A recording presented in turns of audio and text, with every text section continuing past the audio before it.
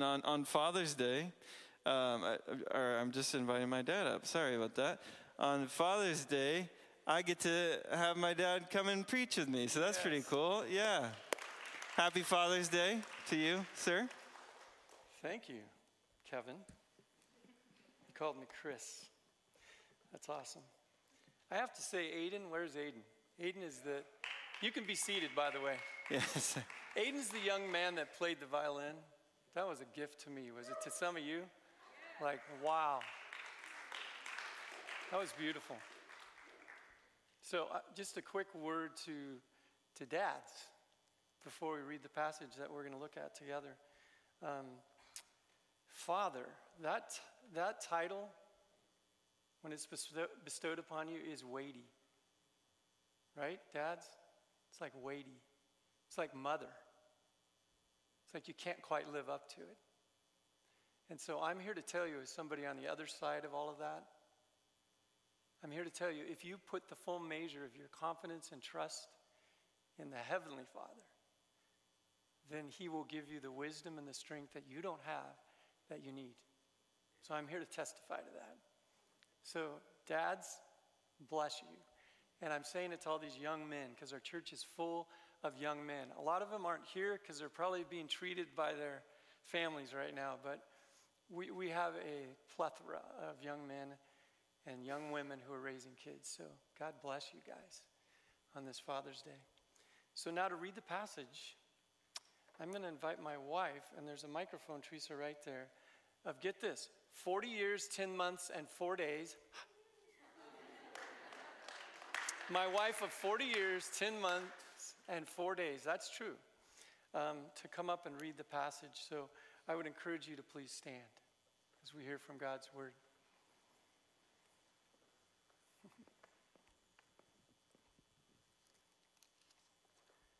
In honor of Father's Day, I just have to tell one quick thing about my dad and Beth's dad. When we were little, if he would come into the house and everything was going crazy, he just stood there with a stern face and said, "Where's your mother? Where's your mother?" So that's my advice to the young.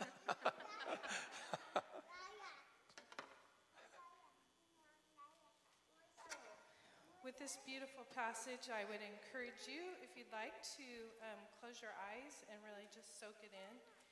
It's about not being anxious, which we can all use. Therefore, I tell you, do not be anxious about your life, what you will eat or what you will drink, nor about your body, what you will put on it. Is not life more than food, and the body more than clothing? Look at the birds of the air. They neither sow, nor reap, nor gather into barns, and yet your heavenly Father feeds them. Are you not of more value than they? And which of you, by being anxious, can add a single hour to his lifespan? And why are you anxious about clothing? Consider the lilies of the field, how they grow. They neither toil nor spin. Yet I tell you, even Solomon, in all of his glory, was not arrayed like one of these. But if God so clothes the grass of the field, which today is alive, and tomorrow is thrown into the oven, will he not much more clothe you, O you of little faith? Therefore, do not be anxious, saying, what shall we eat, or what shall we drink, or what shall we wear? For the Gentiles seek after all these things, and your heavenly Father knows that you need them all. But seek first the kingdom of God and his righteousness, and all of these things will be added to you.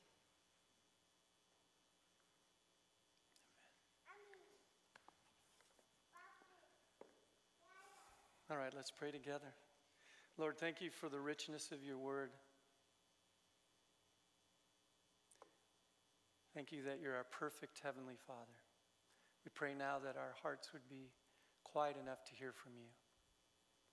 And may my words be full of not my wisdom, but yours. And we ask it and beg from Jesus, the Son. Amen. Okay, you may be seated.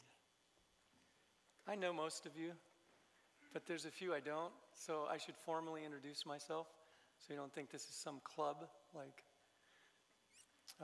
My name's Reid, and I've had the pleasure and the honor and the privilege of actually, along with Doug Wine and a few others you may know, of serving as an elder of this church for 3 decades. It's pretty special. Starting up in Paradise, and then we, as Kevin shared, Vespers about 10 years ago, and it's been a rich experience for me. But I'm probably better known as Andrew's dad, and Kevin's dad, and Jacob's dad, and Rachel's dad, and Papa, like Crosby will say the entire sermon, to 8 littles. So life is good for me. Life is very good. So I think it's fitting on Father's Day to be hearing from the Son, Jesus, talking about his father, his dad. And that's what this sermon is. In fact, I don't know if you're aware, but the longest discourse in the New Testament comes from Matthew 5, 6, and 7. And it's Jesus gathering his disciples together, right?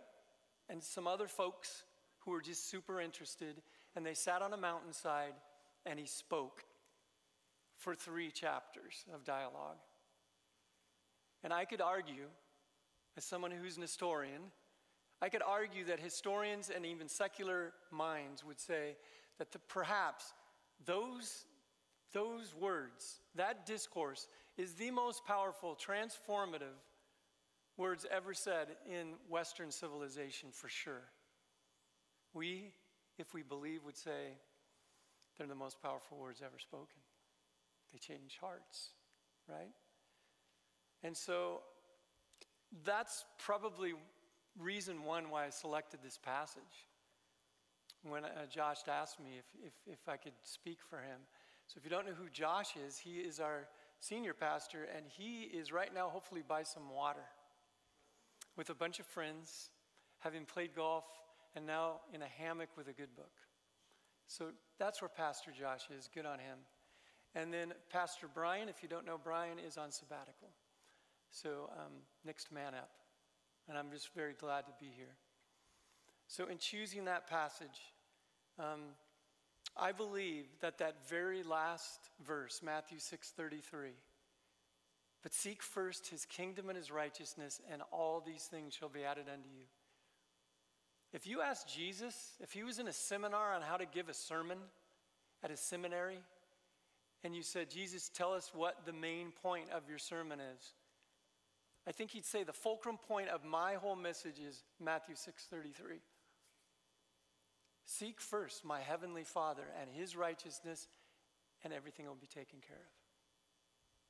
And everything I say before and after it is all resting, balancing on that statement. It's like revolutionary. So, as I was preparing this message, I began to realize it's going to be mainly a testimony. I hope you're okay with that. I've never given a message where it's mainly a testimony. But it just seemed fitting as I prepared. So I'm just here to testify, okay? I've been doing this for 45 years. I'm not 45 years old. I mean, this Christian journey that I'm on. And I just want to testify for all of you that you can lean into that verse, Matthew 6:33. I also selected this passage because about a month ago, another elder, Caleb Fleming, a young elder, gave this powerful sermon on the Beatitudes, the beginning of the Sermon on the Mount. And he took such a fresh look at it, and it stimulated thought for me that I'd never really pondered. And so we're going to make some connections with that. And then finally, I selected this passage because I'm prone to worry and to be anxious. Can anybody relate? Thank you, Clayton, for nodding your head from the moment I said that. Brother, can you relate to that? Do you struggle with that? Do you struggle with anxiousness, with worry, with life feeling overwhelming? Then Jesus has words for you. So let's take some moments and consider his sermon to us about his heavenly Father, the good Father. Oswald Chambers, this man of God who wrote this devotional called My Utmost for His Highest. Such a powerful devotional in my life. Oswald Chambers, when writing about this single verse, seek ye first, said this: how do we make our relationship with God the dominating focus of our lives? And how do we become cautiously carefree about everything else in comparison? Don't you love that term? Cautiously carefree. So that's what I want to explore with you. How do we make our relationship with God the dominating focus of our lives? And how do we become cautiously carefree about everything else in comparison? So you ready to do that with me? Okay, we're going to start with some trivia then. All right? You good with that? Okay, I won't put anybody on the spot. My lifetime was spent as an educator. I have to do this. Okay, it's just in my blood. All right. So here's what I have for you. By the way, one of my students, where's Aaron? Aaron, raise your hand right there, brother. Just graduated from PCMS Bulldog. He and I kind of like retired together, so love that man. He's checking out this whole Christianity thing. I'm glad you're here.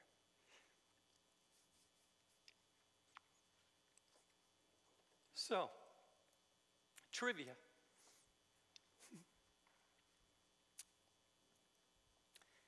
Novels. I love to read. I'm like a readaholic.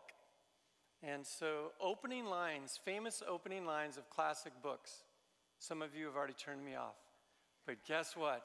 I chose and selected famous opening lines from all these classic books that have been turned into movies. Yeah! All right?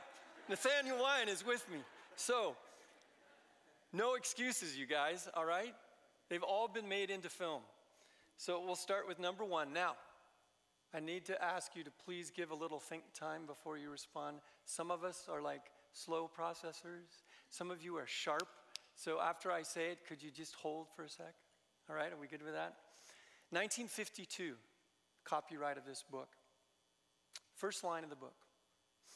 Where's Papa going with that axe?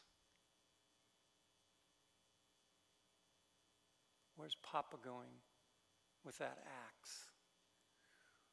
Jordan, you can't say it. Alvin, you guys are really kind to show up twice in a day. Okay, you ready? What is it? Who said that? Way to go. Charlotte's Web, E.B. White. Can you imagine a more like gut punch opening line of a book? Ooh, a children's book, no less. Whoa. 1813. Over 200 years ago, this book was published. 1813. It's a classic. It is a truth universally acknowledged that a single man in possession of a good fortune must be in want of a wife. Oh, how quaint and dated these lines are that I read to you. I just added that. 1813. It is truth universally acknowledged that a single man is in possession of a good fortune must be in want of a good wife. Do you think you have it, Melissa? Molly, sorry. Molly thinks she has it. I'm loving this. Say it. Oh, yes, Pride and Prejudice. Way to go, Molly. Jane Austen. All right. 1925. The Roaring Twenties. In my younger and more vulnerable years, my father gave me some advice that I've been turning over in my mind ever since. I'm seeing puzzled looks. DiCaprio played him. Give it to me. The Great Gatsby, F. Scott Fitzgerald. An interesting novel, wasn't it? Okay. This one gets me every time. 1952, if Doug Wine were here, he'd get it in a heartbeat. So Nathaniel, you're going to have to pinch hit for your dad. No pressure. There was a boy called Eustace Clarence Scrubb, and he almost deserved it. Isn't that a wickedly good line? This novel opens, there was a boy called Eustace Clarence Scrubb, and he almost deserved it. Anyone? Ooh, a lot of people in the morning said Chronicles of Narnia. You got the actual book. What is it? Voyage of the Dawn Treader. C.S. Lewis, genius. And then after the service this morning, who was it, Hannah? Little Hannah Davenport came up and said, Mr. Reid, C.S. Lewis wrote that book in 16 days. I'm like, figures, huh? When you're a genius, you're a genius. Okay, the last one. This one's going to be obscure. I may need to help you. 1976. It's fresh for me because it's the only one of these where I didn't read the book first. Shame on me as an educator. I watched the film. It was like, all right? In our family, there was no clear line between religion and fly fishing. You got it in your mind, don't you? You don't need any help. I see a lot of acknowledgement. What is it? Dave, yeah, river runs through it. If you haven't seen the movie or read the short story, which is only 100 pages long, written by a man in his 70s, it's the first time he ever wrote a published book. Norman MacLean. Powerful. So what's the connection here?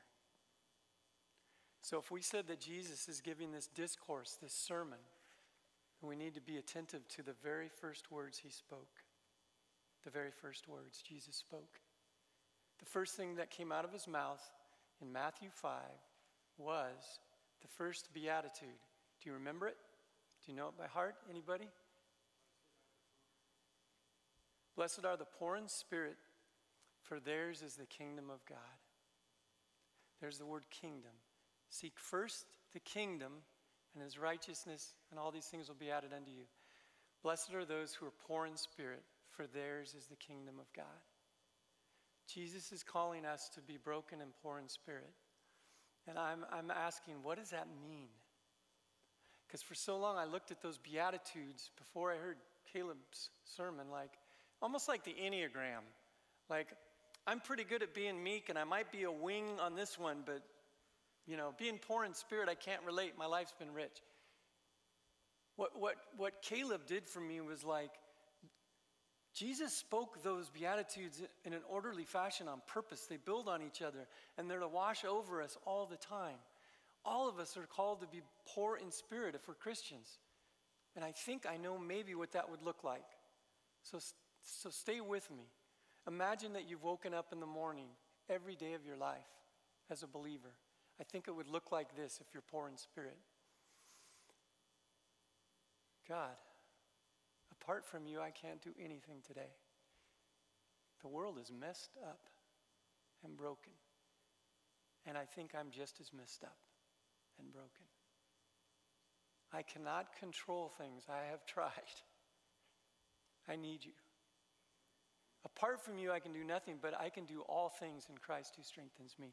So today, Jesus, whatever you have for me, help me to do it well and faithfully. Does that sound like somebody poor in spirit? Yes, it does, I think.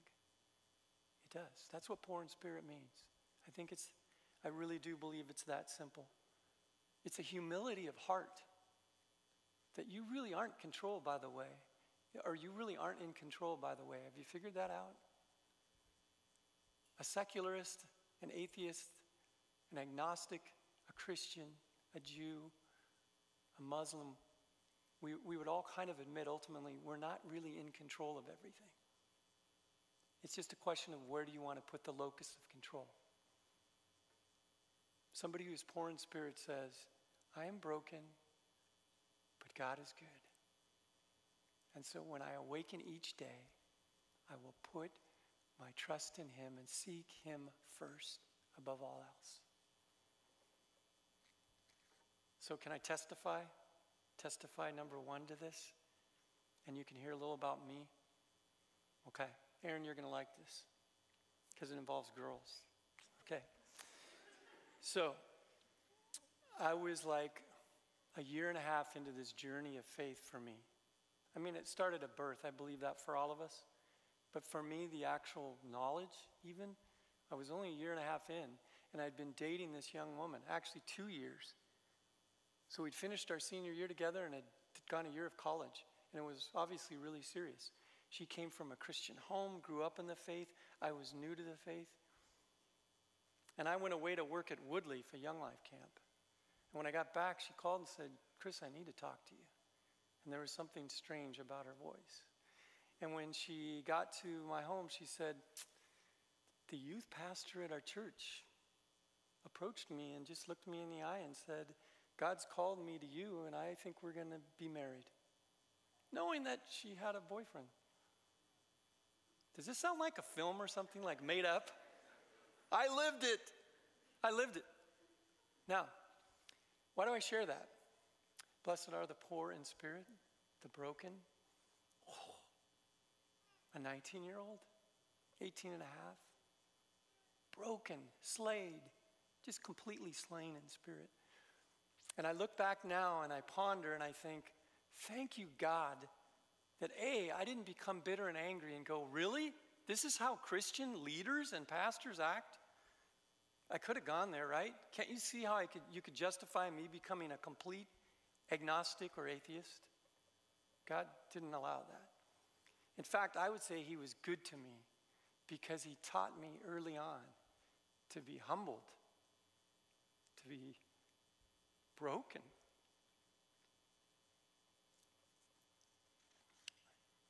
And he taught me that he cares for me and he will carry me through really hard times. And here's how it played out. It was awesome. My friends, my Christian friends, became like lifelines. And this right here became food for my soul. And prayer was like breath. Okay? And I don't think that that's the way life goes where, okay, I can check that box now and then I'm done growing as a Christian. That was the beginning point for me to be poor in spirit and to recognize I really am not in control.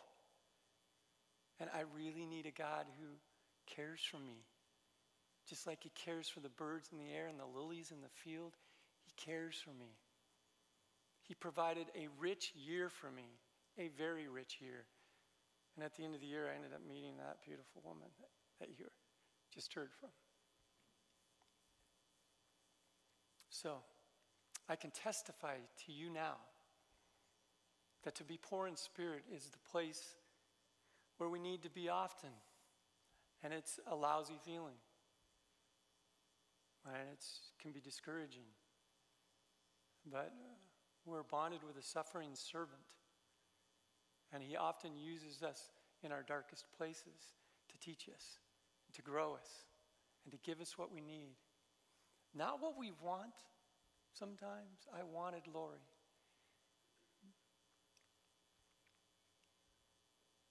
But he gives us what we need exactly.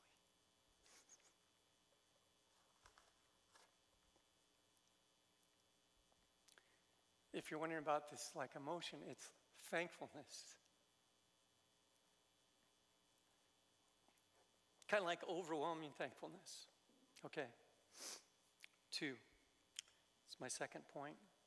If becoming poor in spirit is an entry into the kingdom of heaven, if it's an entry into seeking first God and his righteousness, then worry and anxiousness are major roadblocks. They're hindrances. A 4th century monk came up with these sins that were supposed to be deadly sins. You heard the 7 deadly sins? There's a good wine called 7 Deadly Sins, actually, but it's actually not that good.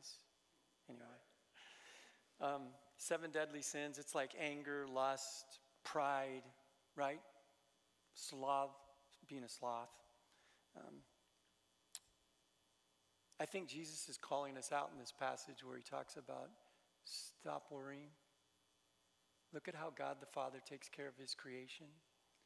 If you're in the habit of worrying and being anxious on a daily basis as a believer, it's sin. In fact, when Jesus did the parable of the sower and the seeds, if you don't know it, he talked about how seeds are sown on soil and a lot of them get choked out. Remember that parable he shared? Jesus didn't say it was anger, lust, pride, these big sins. Guess what it was that choked out the word in our lives? Cares of the world, worries, anxiousness. Interesting, huh? Does that convict you? Convicts me. All right?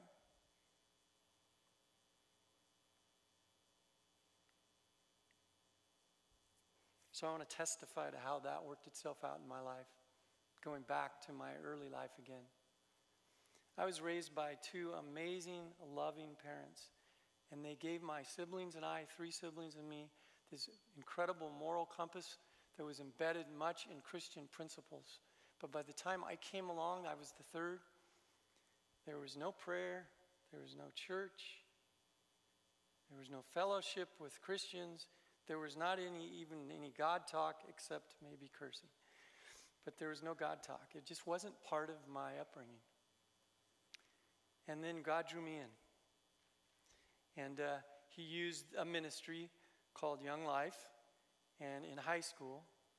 And it was my mom, of all people, my beautiful mom, who said, I'm a junior in high school. She's like, Christopher, only your mom can use your whole name, right? Christopher, you need to go to that Young Life thing. I think you'll find a cute girl. Am I right, guys? Yeah, I did. So I went, and I was, drawn. I was drawn in by God. And I'll never forget, after that experience with my buddy praying with me, I went to school, Pleasant Valley High School, 1976. And I'm walking around in the quad, and all these people that I know from Young Life and that I know they're Christian people, they had heard this good news. And they're like, Chris, this is awesome. We've been praying for you so much. And my first thought was, praying for me? That's weird. What do you mean? Praying for me? Is there something wrong with me? I think we forget sometimes as Christians how people think. We get so myopic, right? I was like, wow, okay. All right, I guess that's good. And then secondly, they were like, how do you feel? And I was like, I feel light. I feel light. 2 kinds of light. Like the light shining through these beautiful stained glass windows. That kind of light. The light of Jesus. But light as in buoyant, that kind of light. Like, wow. Because even as a 17-year-old boy, young man, I was already like starting to kind of carry the worries of the world, Can you remember back to junior high and high school and how insecure it can be, right? And how just emotionally wrenching it can be? Suddenly, I had a place to put my fears, my anxiousness, my worries, the weightiness of the world. I had a place to put it with Jesus, who said, Chris, are you tired? Do you need rest? Are you weary? Come to me. Right? Take on my yoke upon you. It's easy. I'm going to be with you now. All right. I'd love to say, since that day to today, it's been this perfectly straight line up for 45 years. It's been 45 years. And it hasn't. I need to just keep relearning that and re-letting that wash over me. I love what my son Kevin's tattoo says. Doesn't it say he writes straight on crooked lines? Is that what it says? It's that sense that even in our brokenness, God just can make the path straight. It's beautiful. So I'm here to testify that God is good. You can lean into that verse. Seek first his kingdom and his righteousness, and everything else will be taken care of. He'll give you not what you want always, but he will give you everything you need in abundance. So he's called me and he's calling you to be gardeners, not plate spinners. That's a wild transition, isn't it? Okay, plate spinners. You gray hairs in the audience with me, do you remember Ed Sullivan? The Ed Sullivan Show. So for all you young people, back in the day when it was black and white television, and there were 3 channels total, ABC, CBS, and NBC. That was it. Appointment viewing for the Reid family when I was a boy was the Ed Sullivan Show every week. And it was a variety show. And they would have a major act, like for instance, the Beatles debuted on American television on the Ed Sullivan Show. And it was a big deal. And then he would surround the main act that week with a bunch of like fill-in acts, which I loved. Dog trainers, magicians, jugglers, comedians, and plate spinners. So let me tell you what plate spinners do. Those of you who've never seen it. You can YouTube this, by the way, I checked. And it's even Ed Sullivan's show, black and white. So there's a table, and the performer comes out, and there are these beautiful china plates in front of these long, tall wooden dowels. Picture just long, tall wooden dowels, almost like a straw. All right? And they would take a plate, and the performer would place the plate on a wooden dowel and start to spin it, right? And, well, I know how to do that. I learned how to spin a basketball early on. I realized in middle school, if I showed off to the boys in the first day of school, they're like, "You're pretty cool, Mr. Reid. You can spin a basketball." So I thought these people were so cool. They'd get it spinning, then they'd run to another dowel and plate and start it up and get it going. And what would start to happen with that first plate? Start to wobble, and they'd run back and they'd start spinning it really quickly. And then they'd get a third one going, and the second one would start to wobble. And pretty soon they could get up to 5, 6, 7 plates spinning. And you always kind of wanted one to fall and crash, which would do every so often. It was like dramatic. It's like NASCAR when they crash. You kind of want it to happen. You don't want anybody to get hurt, but you want it to happen. So they're spinning these things. And I'm just sharing this as a word picture for you of how we often live. Okay, how I often live. How's that? Relationships. God, yeah, okay. Work. Right? Family. Ooh, that's a lot. Friendships. Financial strain. I just got to keep it going, right? And it's kind of frantic and it's kind of exhausting. And Jesus says, that's no way to live. This is no way to live. You can't do that. You will burn out. Your adrenal gland will fail. Okay? You need me. You need to live like a gardener. Okay, I've given you a plot of land. All of you have been given some soil to tend to. Right? Alvin is a gardener, a beautiful gardener. He tends to soil. And he knows that God provides everything you need. The sun and the water and the miracle of photosynthesis and all that stuff. And we're asked every day to simply tend to the garden he's given us and trust that he will produce the fruit in our lives. Believe it and trust that. In all our brokenness. I think it's why Teresa and I have always so much admired farmers. We have good friends who, through the years, who are farmers. We're going to the book farm tomorrow night for dinner. We love the books. They're a farming family, longtime farming family. And I think we call them salt of the earth. There's another allusion to Jesus' Sermon on the Mount, salt of the earth people. Because they're like, we're going to tend to the soil. We're going to do what we're supposed to do. And we know that stuff's going to happen. Drought may come. Crops may fail. I can't control everything. I'm just going to be faithful, trust, and God will provide. And God always seems to provide for them, even through hard times. That's what he's calling us to be. You know, this is why this verse, seek first his kingdom, just became Teresa and my theme verse right from the get-go as a married couple because we realized so quickly we can't figure this all out. And so that little song we would sing every week at Young Life Club, seek ye first the King. It was that song. We're like, yes, I think we need to actually do that. All right. So we're called to tend and trust. Tend to what God has given you, each of you, and trust that he will bear fruit in God's time. Yeah, we're good. A few more tidbits and then we'll be done together.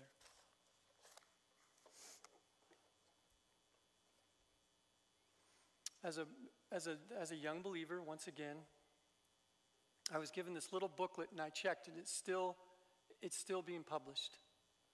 So I encourage you to maybe get it if you don't have it. It's a little booklet called My Heart, Christ's Home. Have you heard of it? It's very simple. It's a beautiful word picture.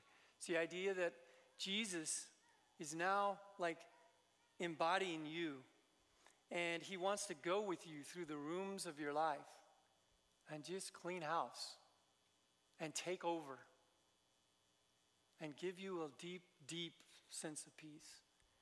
But all of us always have that one closet where we put skeletons in there, like the bad stuff we do and the things we're ashamed of and the besetting sin or the worry or the control we want to keep. Which is kind of silly when you think about it. Because if we really do believe he's the God of the universe that knew us while he knitted us in my mom's womb, really he doesn't know that about me? Isn't that? Yeah. But my heart cries home. Jesus said, take me even into your closets and I'll clean them out with you. And it will go well with you. So I encourage you to do that with Jesus. And do it regularly, on a regular basis. And then secondly, I wanted to encourage you in something that I'm learning, but my wife's an expert, someone who has spent a lifetime in prayer and counseling people and mentoring people. And she has this powerful thing that she goes through in her mind as she prays. She brings 3 things before the throne.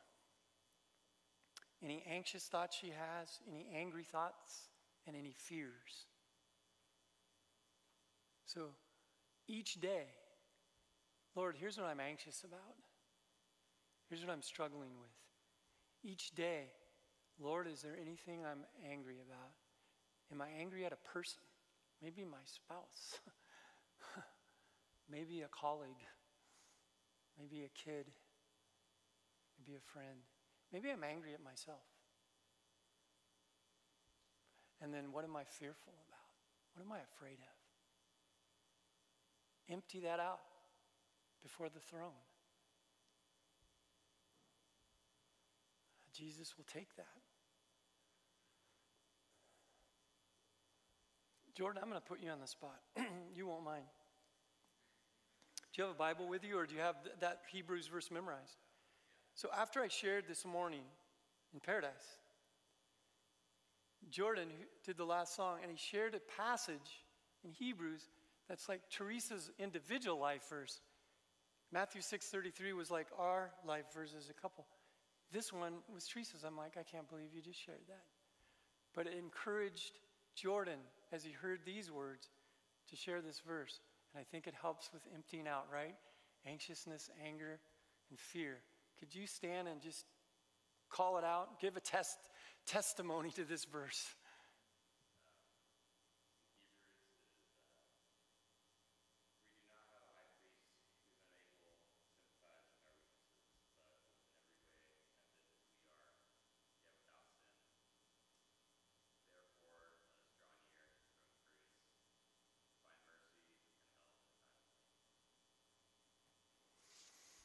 Thank you, Jordan. That's beautiful. Let us draw near to the throne of grace, because we have a Father and a Son who suffered and understands us. So we can go there with everything. And if we seek first his kingdom and his righteousness, he will take care of everything, and we can be cautiously carefree about all other things in our lives in comparison. So my final testimony, I'm here to testify through heartache, like relational heartache.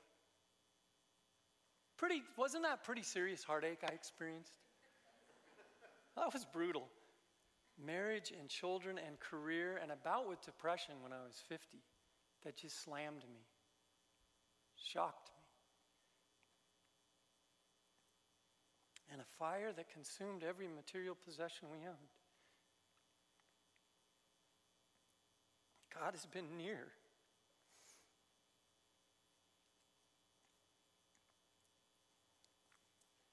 I'm here to testify to that. Joyfully. Even though it looks like I'm sad, it's joyful. I can't speak for anybody else who went through the fire, not even my wife. I can speak for me. But after about a year, when people would ask how I'm doing, I would say this, and I meant it. I felt in a perverse sort of way privileged to have experienced it. Because I got to find out, do I really believe, seek ye first the kingdom? Do I really believe when Jesus said, everything's going to burn away. The only thing that's going to remain is faith, hope, and love. I got to find out. Guess what? Yes. Yes. So,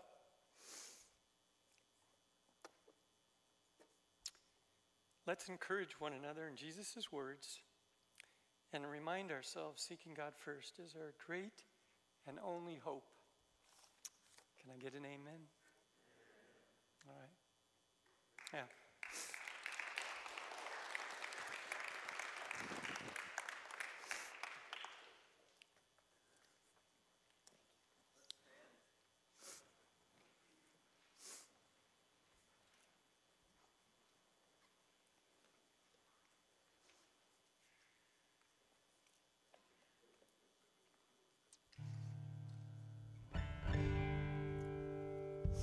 All right, let's sing one.